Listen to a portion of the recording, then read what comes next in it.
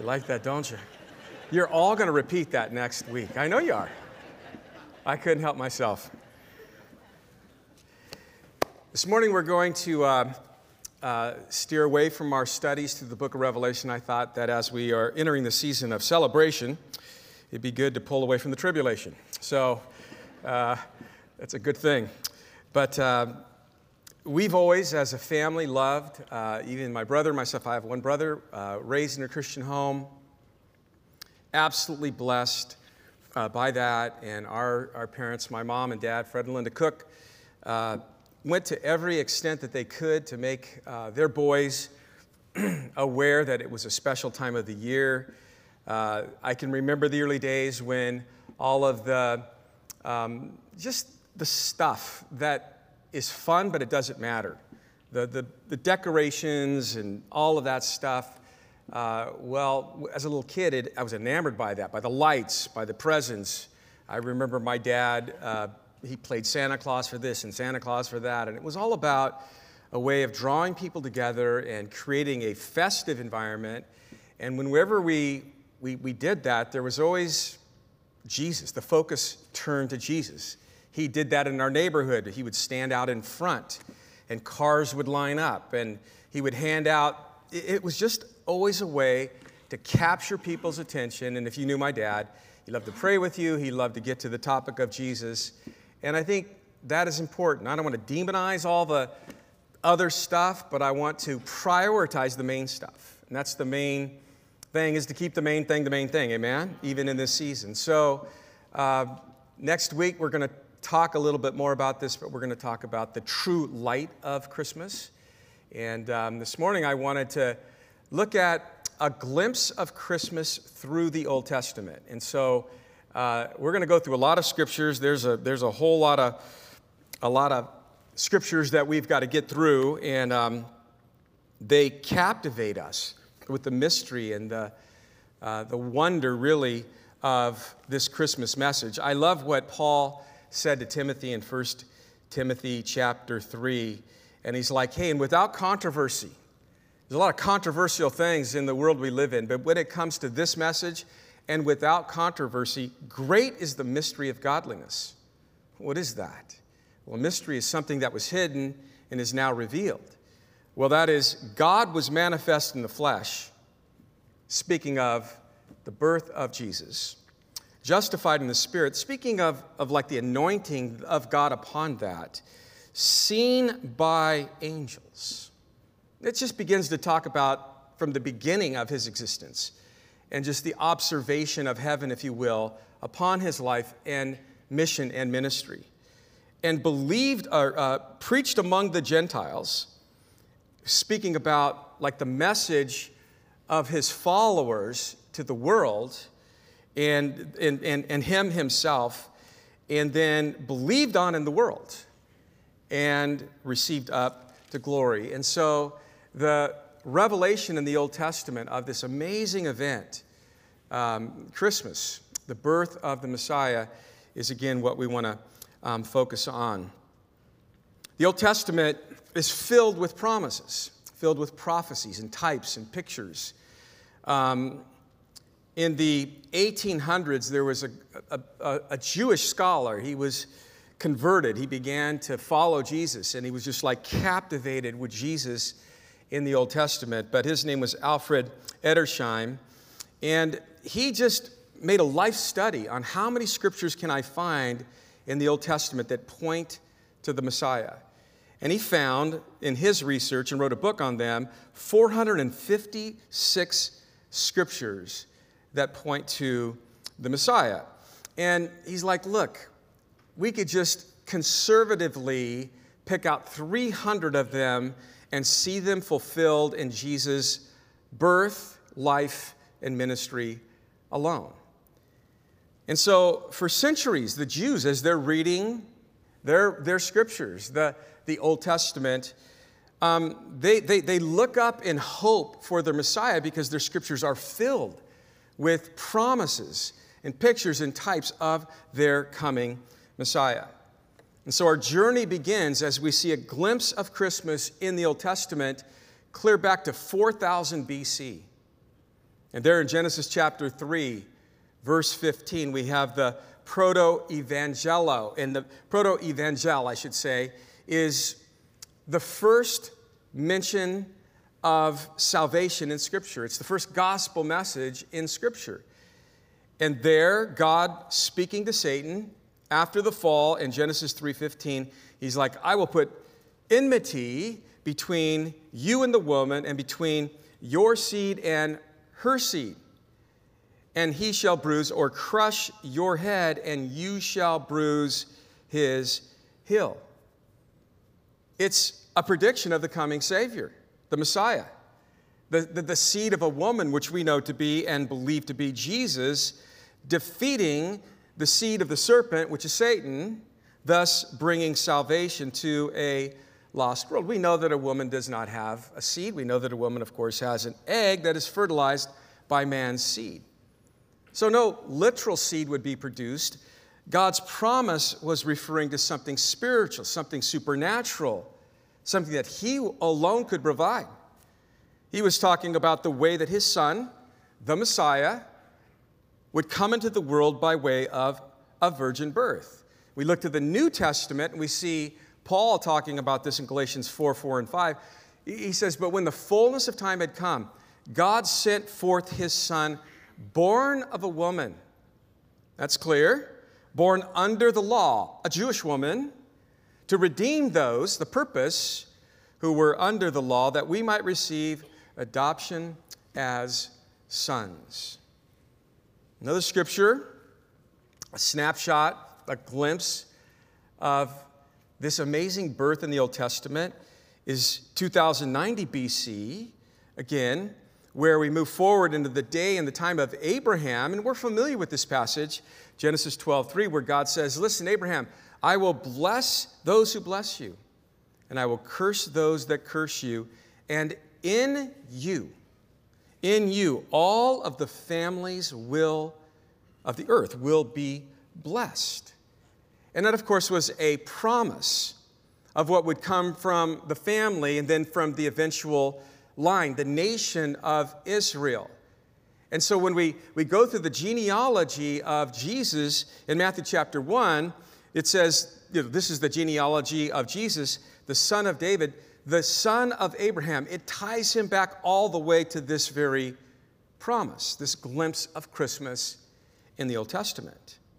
Later on in Genesis 49, verse 10, we have another prophecy concerning the coming Messiah where God said to Jacob, while he was in Egypt, the scepter shall not depart from Judah, nor a lawgiver from between his feet until Shiloh. And you see that word capitalized, not so much to state a city or a place, but a person.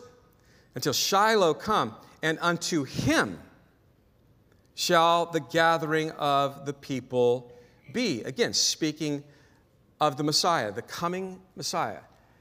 A picture, a glimpse again of Christmas. A little bit later on in 1410 BC, in the book of Numbers, chapter 24, verse 17, we have the story of Balaam there. Fascinating story. But out of the mouth of this prophet Balaam, who sometimes spoke good things and sometimes not so good things, came this amazing prophecy where it says, and I quote, I see him, but now I behold him, but not near. A star shall come out of Jacob. A scepter shall rise, and the scepter here, speaking of the Messiah, shall rise out of Israel and batter the brow of Moab and destroy all of the sons of tumult. And it's quite likely that the wise men were aware of this passage. Those wise men who followed the star, those wise men who in Matthew chapter 2, verse 2, were speaking to Herod, and when they came there, they said, where is the one who has been born King of the Jews? For we've seen his star when it rose and have come to worship him. And Herod, hearing that, it's speculative at best if Herod would have known about Jesus and this coming king for the Jews, if it weren't for these guys at this particular time the three wise men coming and informing him of that. But either way, whether he knew or he did not know, it seemed to kick off another prophecy in the Old Testament, the response of Herod. In Matthew 2, 3 through 15, when Herod the king heard this, he was troubled, and all Jerusalem with him.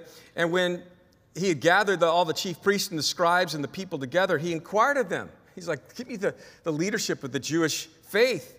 Where is the Christ to be born? It says in verse 5, they said to him, in Bethlehem of Judea, for it is written by the prophets, but you, Bethlehem, in the land of Judah, are not the least among the rulers of Judah, for out of you shall come a ruler who will shepherd my people. And of course, that is a reference towards the Messiah, towards Jesus being born in Bethlehem. But it's a prophecy that was written by the prophet Micah in Micah chapter 5, verse 2. And it says in verse 7, when Herod heard, he then secretly called the wise men together and determined from them what time the star had appeared. And he sent them to Bethlehem and said, go and search carefully for the young child, and when you have found him, bring back word to me that I might come and worship him. And when they heard the king, they departed. And behold, the star which they had seen in the east went before them, till it came and it stood over where the young child was. And when they saw the star, they rejoiced with exceeding joy. And when they had come to the house, they saw the young child with Mary, the mother, and they fell down and worshiped him. They opened all their treasures and gave the gifts, and we know what they are, gold and frankincense and myrrh. Then it says, then being divinely warned in a dream that they should not return to Herod, they departed for their own country another way. And then we have this interesting passage of Joseph and Mary and their flight to Egypt with their baby boy. They're like, hey, we can't be sticking around town much longer. Herod is on a rampage to kill these young ones. So when they had departed, follow this, like the series of prophecies that are all tied together and kicked off by these three wise men just even coming and having a conversation with Herod. Now when they had departed, behold, an angel of the Lord appeared to them, to Joseph in a dream, saying, yeah, take the young child and his mother, flee to Egypt, and stay there until I bring you word, for Herod will seek the young child to destroy him. Oh. And when he arose, he took the young child and his mother by night and departed for Egypt, and was there until the death of Herod, that it might be fulfilled which is spoken by the Lord through the prophet, saying, out of Egypt I called my son. A string of prophecies, a glimpse of Christmas. I was reading a humorous little joke that was sent to me about these three wise men. I like to laugh sometimes, and this one got me. But it said, what do you think would have happened if these three wise men were three wise women? That got my attention. I have three daughters. Number one, they said they would have been there on time before the birth because they would have asked for directions along the way. So they would have arrived on time. They would have helped deliver the baby. They would have cleaned the stable.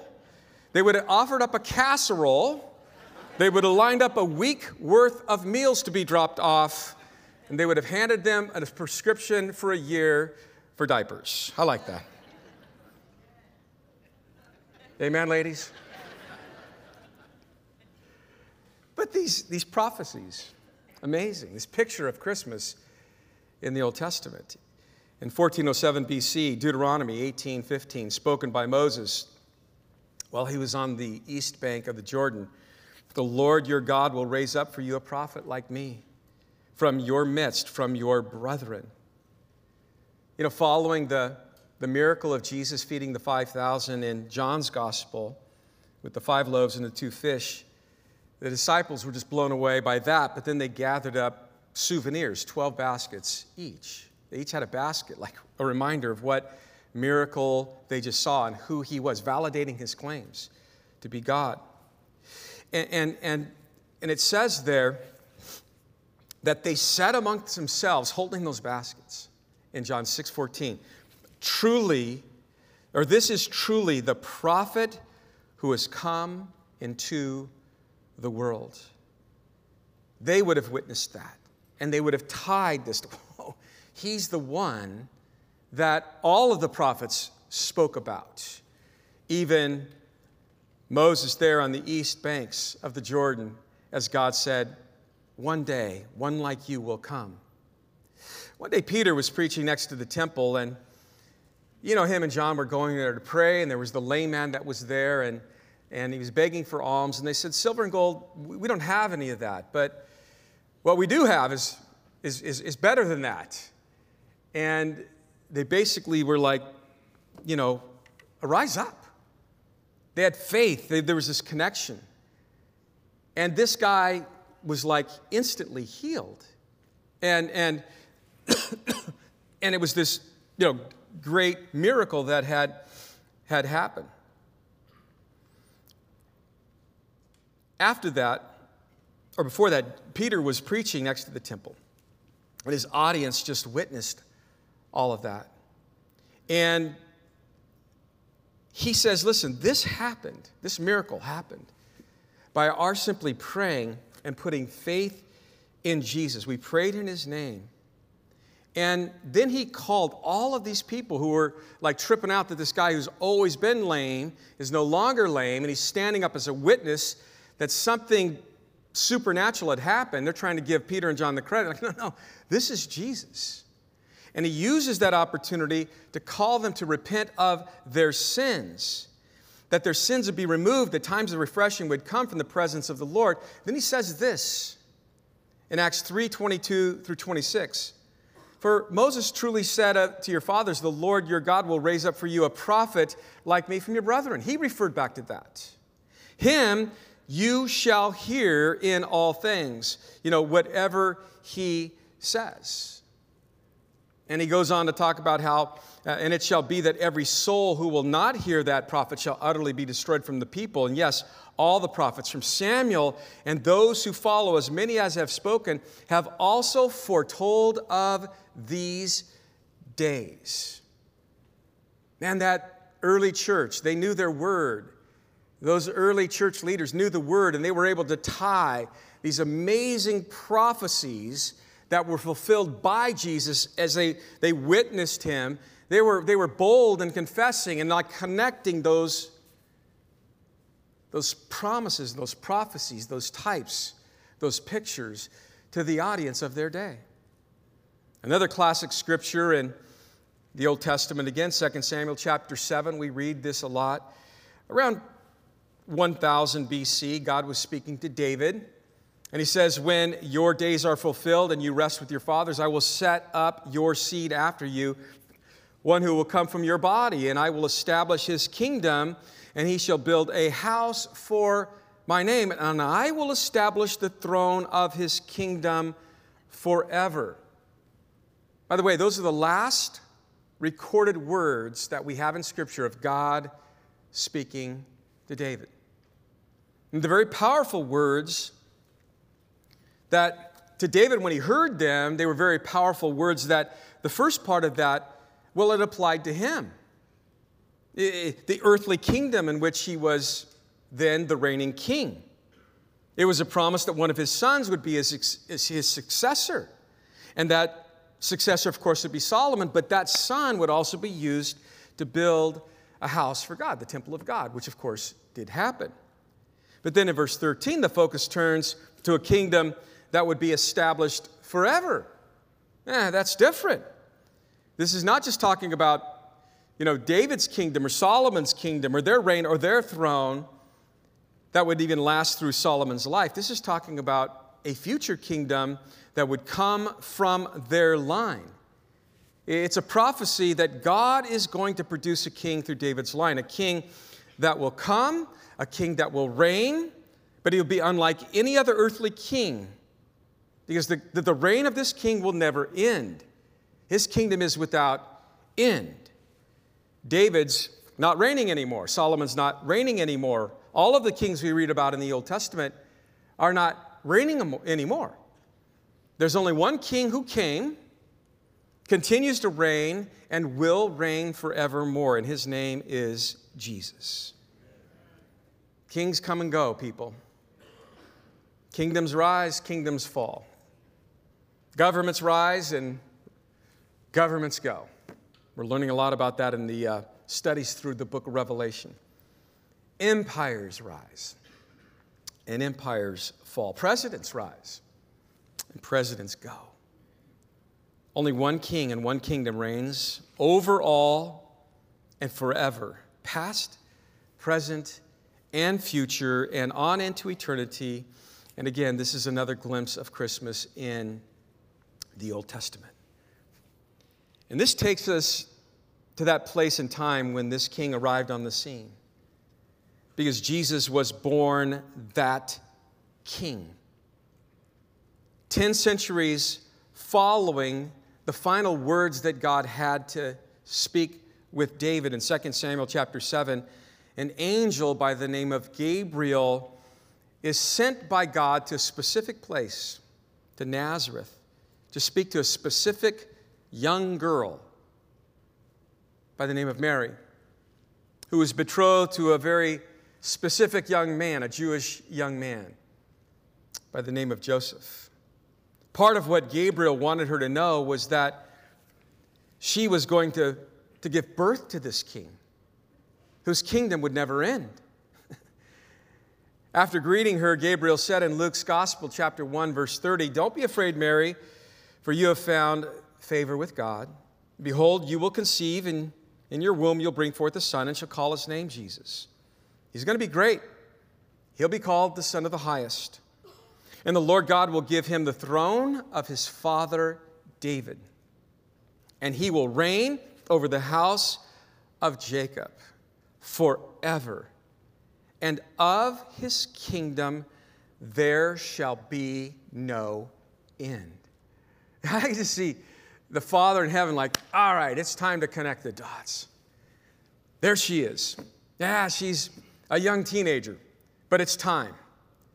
The plan of redemption that the Father put in motion before the foundations of the earth were even created. This plan of redemption that had you in mind, had me in mind, every sinner in mind.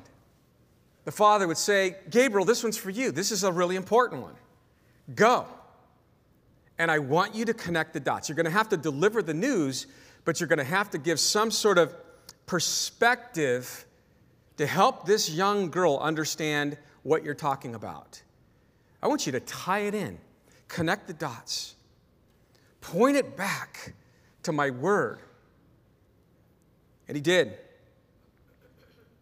Following the birth of Jesus, at the end of Matthew, it says in Matthew 2, 1 through 2, after Jesus was born in Bethlehem of Judea in the days of Herod the king, behold, wise men from the east came to Jerusalem, saying, "Where's the king?" We talked about that earlier, "who is born of the Jews."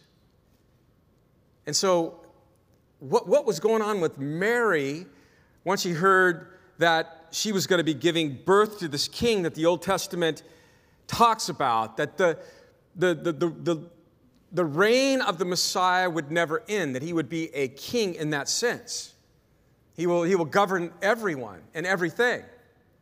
What was going on through her mind through the term of holding for those 9 months after hearing that? What was going on in her mind once she gave birth and these guys came? And did they have that like, yeah, man, we've been, looking for direction because we heard about this star, and then we began to follow this star, and it stopped right here. And everything we know to be true about and have heard about this young baby being born here is that he will be that king. That must have blown her mind.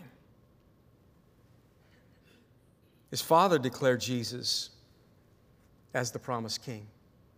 Hebrews chapter 1, verse 8, "But to the Son, Jesus, the Father, his Father, says, Your throne, O God, is forever and ever. A scepter of righteousness is the scepter of your kingdom."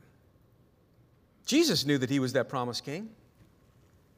In his trial before Pilate, in John chapter 18, they entered the praetorium in order for Jesus to be interrogated by Pilate. And Pilate's like, the first question is, "Are you the king of the Jews?"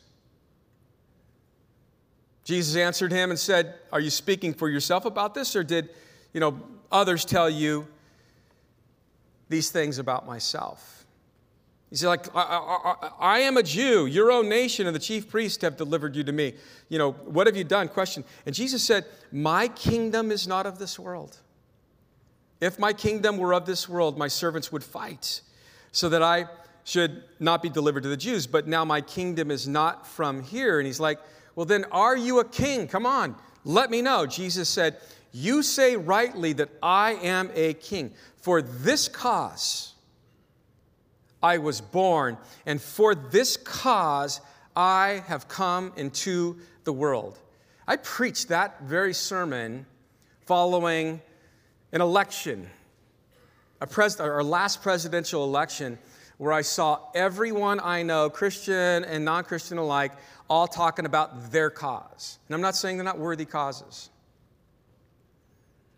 But we better be men and women that are most about His cause. Amen?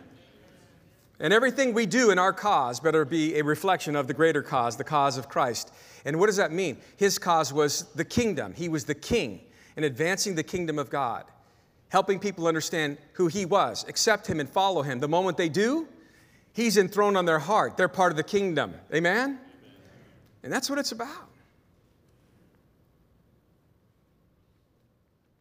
That sign that was affixed to the cross said what?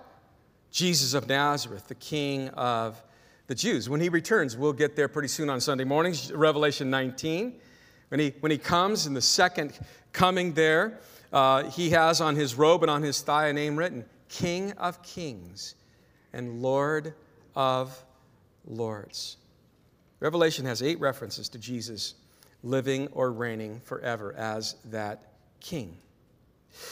Then around 690 BC, we have another glimpse of Christmas in the Old Testament, a more popular one as well this time of the year. Isaiah 7:14, a prophecy. Therefore, the Lord Himself will give a sign. Behold, the virgin shall conceive and bear a son, and shall call his name Emmanuel. This promise was given at a very challenging time for the nation of Israel. They were divided into the 2 kingdoms, the north and the south. This promise was given to those living in Jerusalem, the 10 tribes, and those people were more hunkered down around Jerusalem, and they were feeling fearful and they were feeling threatened because Syria had joined forces with the other 2 kings of the southern kingdom. At that time, when citizens and their king, King Ahaz, were gripped with fear. Man, the world's looking bleak. Can anybody say amen to that today? It was at that time, in that kind of setting, which we could all relate to, God gave this promise. A sign really to the whole world of His intention regarding a rescue mission. What was the sign? What should we look for? What does it point to? Well, behold, a virgin shall conceive. And that takes us back to what we read about in Genesis chapter 3:14 or 3:15, the proto-evangel, the first mention of the gospel in the scriptures. Again, where God said to the enemy after the fall, Satan after the fall, I will put enmity between you and the woman, between your seed and her seed. Speaking of the virgin birth again. Well, what do we look for? Well, that virgin will conceive, and she'll bear a son. and you shall call his name Emmanuel. His name will be called Emmanuel. This ties us back to Isaiah chapter 9, verse 6, where we have another glimpse of Christmas in the Old Testament, where it says, for unto us a child is born, capitalized C. Unto us a son is given, capitalized S. The child is born. That's speaking of His humanity. The Son will be given, speaking of His deity. It's speaking of the incarnation. It tells us that the Messiah will be physically born into the world, that He will be physically born to a nation, Israel, unto us. Isaiah says, as one of the covenant people. He is not coming into the world as an angel. He's not coming into the world as a grown man. He's not coming into the world as some great political leader that everyone's going to parade around and whatnot, in the sense of throwing parades. He's going to come through a birth canal by way of a supernatural conception. He will be fully human, for unto us this child is born. He will be fully God, for unto us a son is given. And he will be called Emmanuel. You break that word down in the Hebrew, and it means God with us. This was and is the very Son of God. When Jesus took on flesh, he was fully man and fully God at the same time. Again, remember what was prophesied through David in 2 Samuel chapter 7. When your days are fulfilled and you rest with the fathers, I'm going to from your line, from your seed. And he would say in verse 14, following, that he will build the house and establish the throne of this kingdom forever, and I will be his father, God saying to David, and he shall be my son. Proverbs 34, who has ascended into heaven or descended, who has gathered the wind from the fist, who has bound the waters in a garment, who has established all of the ends of the earth. And what is his name? And what is his son's name? I love that passage. That messianic psalm, a psalm that talks about the coming Messiah. Psalm 2, 7 and 8. It says, I will tell of the decree. The Lord said to me, you are my son. Today I have begotten you. Ask of me, and I will make the nations your heritage, and the ends of the earth your possessions. In Hebrews chapter 2, verse 9, but we see Jesus, who was made a little lower than the angels, speaking of his incarnation, for the suffering of death, crowned with glory and honor, that he, by the grace of God, might taste death for everyone. In other words, God, who is spirit, had to take on flesh in order to die, in order to experience death. And the purpose of his death was to deal with and forgive us of our sins, providing salvation and providing eternal life, victory over death. Amen? As God, he could not die. He had to take on flesh. Our salvation required the incarnation of a Savior. Colossians 1, 21 through 22, and you who were once alienated and enemies in your mind by wicked works, yet now he has reconciled in the body of his flesh through death to present us holy and blameless and above reproach. Philippians 2, 6 through 11, speaking of Jesus, who being in the form of God, he didn't consider it robbery to be equal with God. He was God. But he made himself of no reputation. How did he do that? Taking on the form of a bondservant and coming in the likeness of men, he humbled himself and became obedient to the point of death, even the death of the cross. It is so important that we see Jesus as far more than just a baby in a manger. Amen? It's far more than we see him as more than how some people have concluded. He's just a good man or a good prophet or a great rabbi. But they have a hard time accepting he's God. If Jesus refused to claim to be God when he walked on the earth, we would still be looking for a Messiah. But that is not the case. In John chapter 8, 58 through 59, Jesus said to the religious leaders, most assuredly I say to you, before Abraham I was.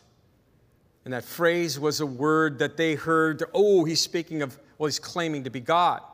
That's why they took up stones to throw at him, because they knew he was speaking, that he was claiming to be God. But Jesus had hid himself and went into the temple and just kind of passed through them. In John 10, 24, Jesus, there at the temple, the Jews surrounded him and said, how long are you going to keep us in doubt? If you are the Messiah, if you are the Christ, just plainly tell us. Jesus said, I told you. You guys don't believe. The works that I do in my Father's name, they bear witness of me, but you don't believe because you are not of my sheep. You're not my sheep, as I said to you. My sheep hear my voice, and I know them, and they follow me. And I give them eternal life, and they shall never perish. Now, when he said that, that's something only God can do, and they knew that. And then he said, neither shall anyone snatch them out of my hand. My Father who has given them to me is greater than all, and no one is able to snatch them out of my hand. And then he goes, I and my Father are one. One in essence, one in nature. And then it says, the Jews took up stones to throw against him. And Jesus said, many good works have I shown you from my Father. For which one of these works do you guys want to stone me? And they said, no. For a good work we don't want to stone you, but for blasphemy. Because you, being a man, just a man, you make yourself God. You're claiming to be God. John 14:9, Philip said to Jesus, Lord, show us the Father, and it'll be sufficient for us. And Jesus is like, man, have I been with you so long, yet you have not known me, Philip? He who has seen me has seen the Father. In Christ, the invisible God is made visible. John wrote about many miracles, several miracles in his gospel that Jesus did, things that only God can do. And in the latter part, John 20:30 through 31, and truly Jesus did many other signs in the presence of his disciples, which are not written in the book, but these that I've written, all of these things, these events and accounts of the miraculous, Jesus doing what only God can do. These things are written that you might believe that Jesus is the Christ, the Son of God, and that believing you might have life, Zoe, spiritual life and eternal life in his name. Jesus asked Peter there up in Caesarea Philippi in Matthew chapter 6:15, who do you say that I am? You guys know that people are running around saying, oh, some are saying Elijah, some are saying John the Baptist. Who do you say that I am? And he got it right. You are the Christ, the Son of the living God.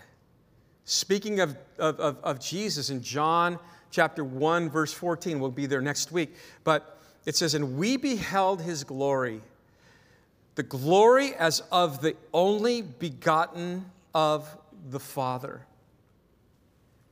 And then in 1 John 4:9, by this the love of God was manifest in us, that God has sent his only begotten Son into the world so that we might live through him.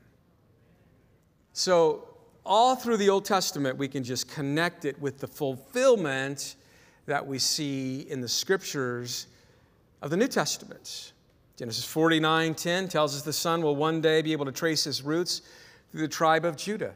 We read in 2 Samuel chapter 7 that he will come from the family line of David. We can go through the genealogies. Both Mary and David belong to the line of David and such. In Luke 1, we have the account. We're given the time. When did this happen? In Luke chapter 1, verse 5, it says that this happened in the days of Herod, king of Judah. Speaking of Herod the Great, we know that Herod the Great was on the scene from about 37 BC to about 4 BC. The same Herod that ordered the execution of all of the male children who were 2 years old and under in the vicinity of Abraham. And we know that account. As you go through it in the latter part, in verse 30, where the angel comes to Mary and is like, don't be afraid, you found favor with God. Behold, you will conceive in your womb and bring forth a son, and you're going to call his name Jesus. And he'll be great and will be called the Son of the Highest. And the Lord God will give him the throne of his father David. Just think of the Old Testament scriptures we're thinking of now as we read that account. And he will reign over the house of Jacob forever. And of his kingdom there will be no end. And Mary's like, well, how can this be? A 14-year-old would say that for sure. I don't know a man. I'm a virgin. And the angel said, the Holy Spirit will come upon you, and the power of the highest will overshadow you. Therefore, that Holy One who is to be born will be called the Son of God. So it happened. The first person of the Godhead, God the Father, has provided a way for the second person of the Godhead, God the Son, to be born into the world. And this would happen through the assistance of the third person of the Godhead, the Holy Spirit. It's supernatural. It's God's doing. It's only something God could do.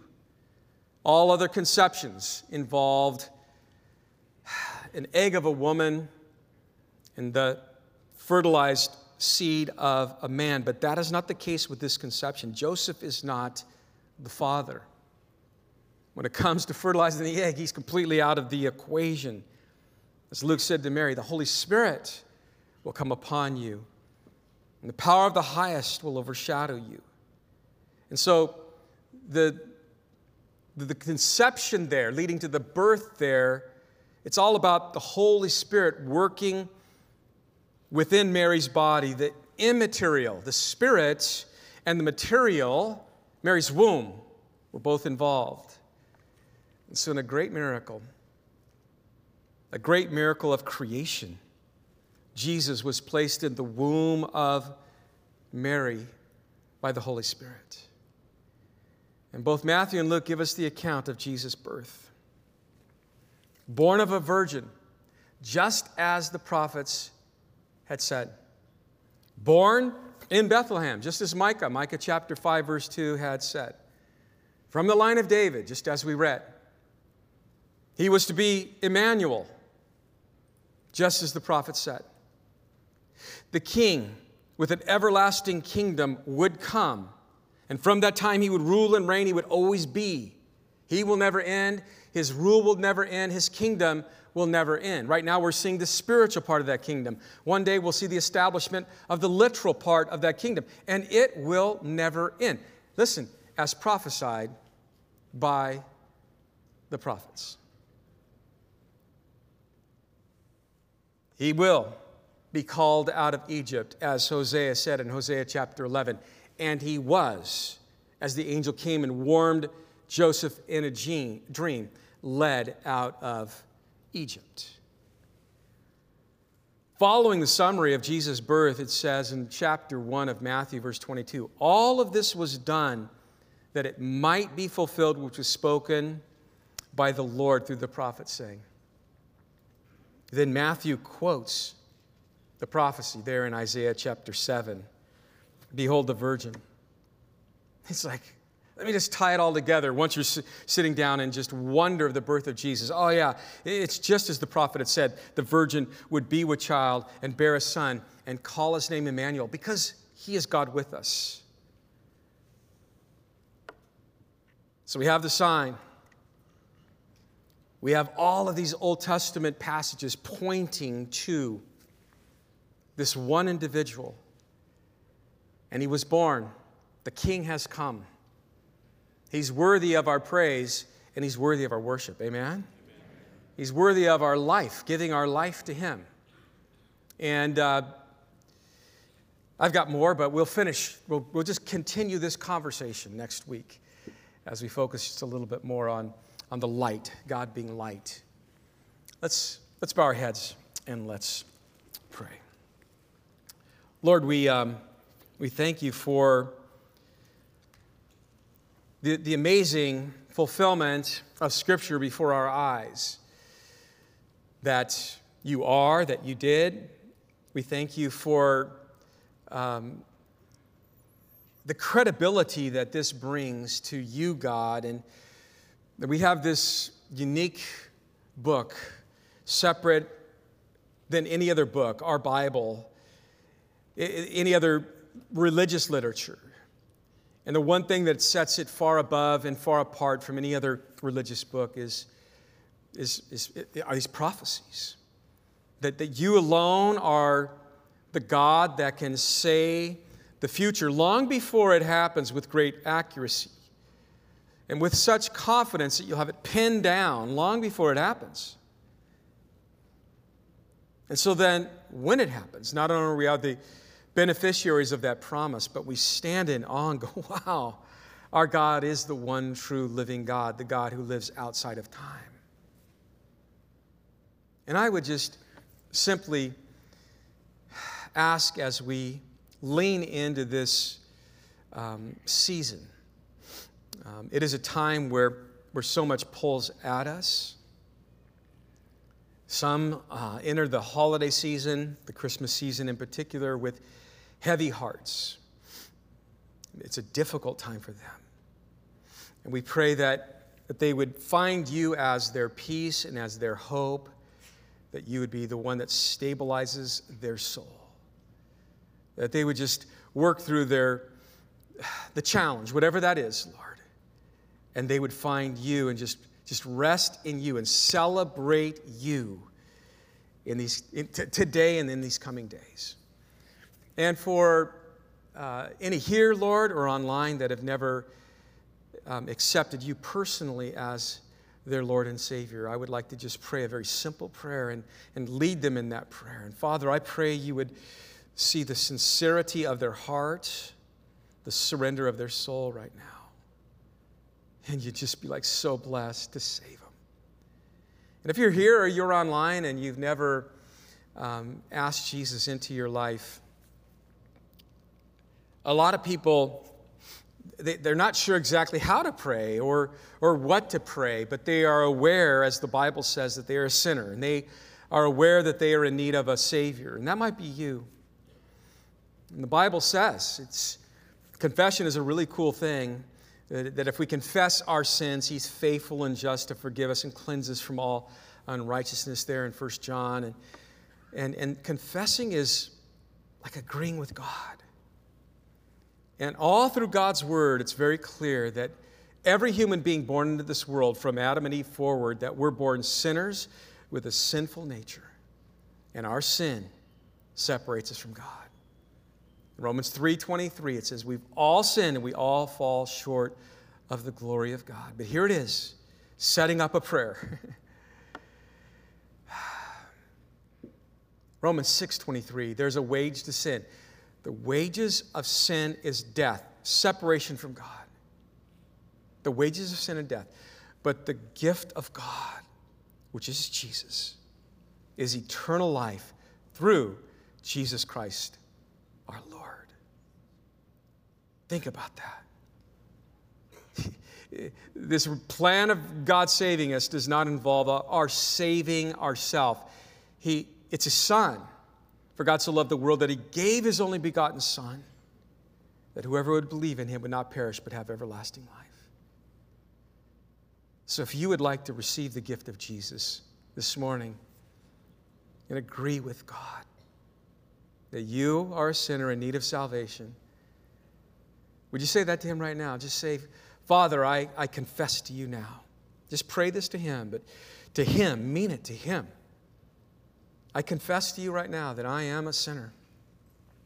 I am in need of salvation. And I agree with you. I agree with your word and everything that it says about your Son, that He is God, that He took on flesh in order to die on that cross for me. And now I want you to talk to Jesus. Just tell Him, say, Jesus, I realize now who you are.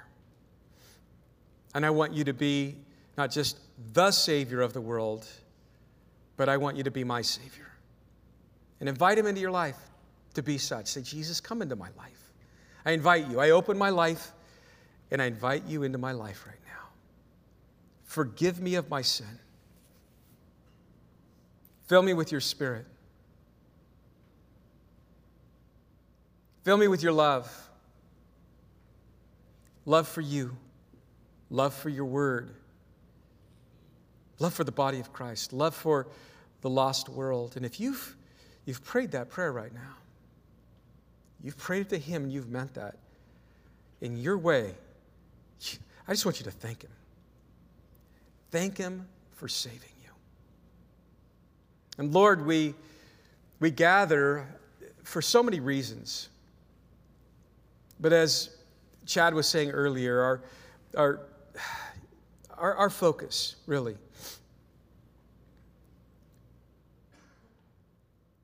we want it to be on you. And yeah, when we're worshiping you together, and yeah, we're in the Word together, it's all aimed at you, we could focus on you. I pray that discipline and the results of that, just being focused on you, like we would just continue that. I pray that for myself. So much pulling at myself and our families, and at this time of year, just help us to remain focused on you. Thank you for the work you've done in our hearts, believer. And I would even pray those that have given their life to you this morning here or online. Thank you for that work. You're such a faithful God. And we love you. And we pray this in Jesus' name.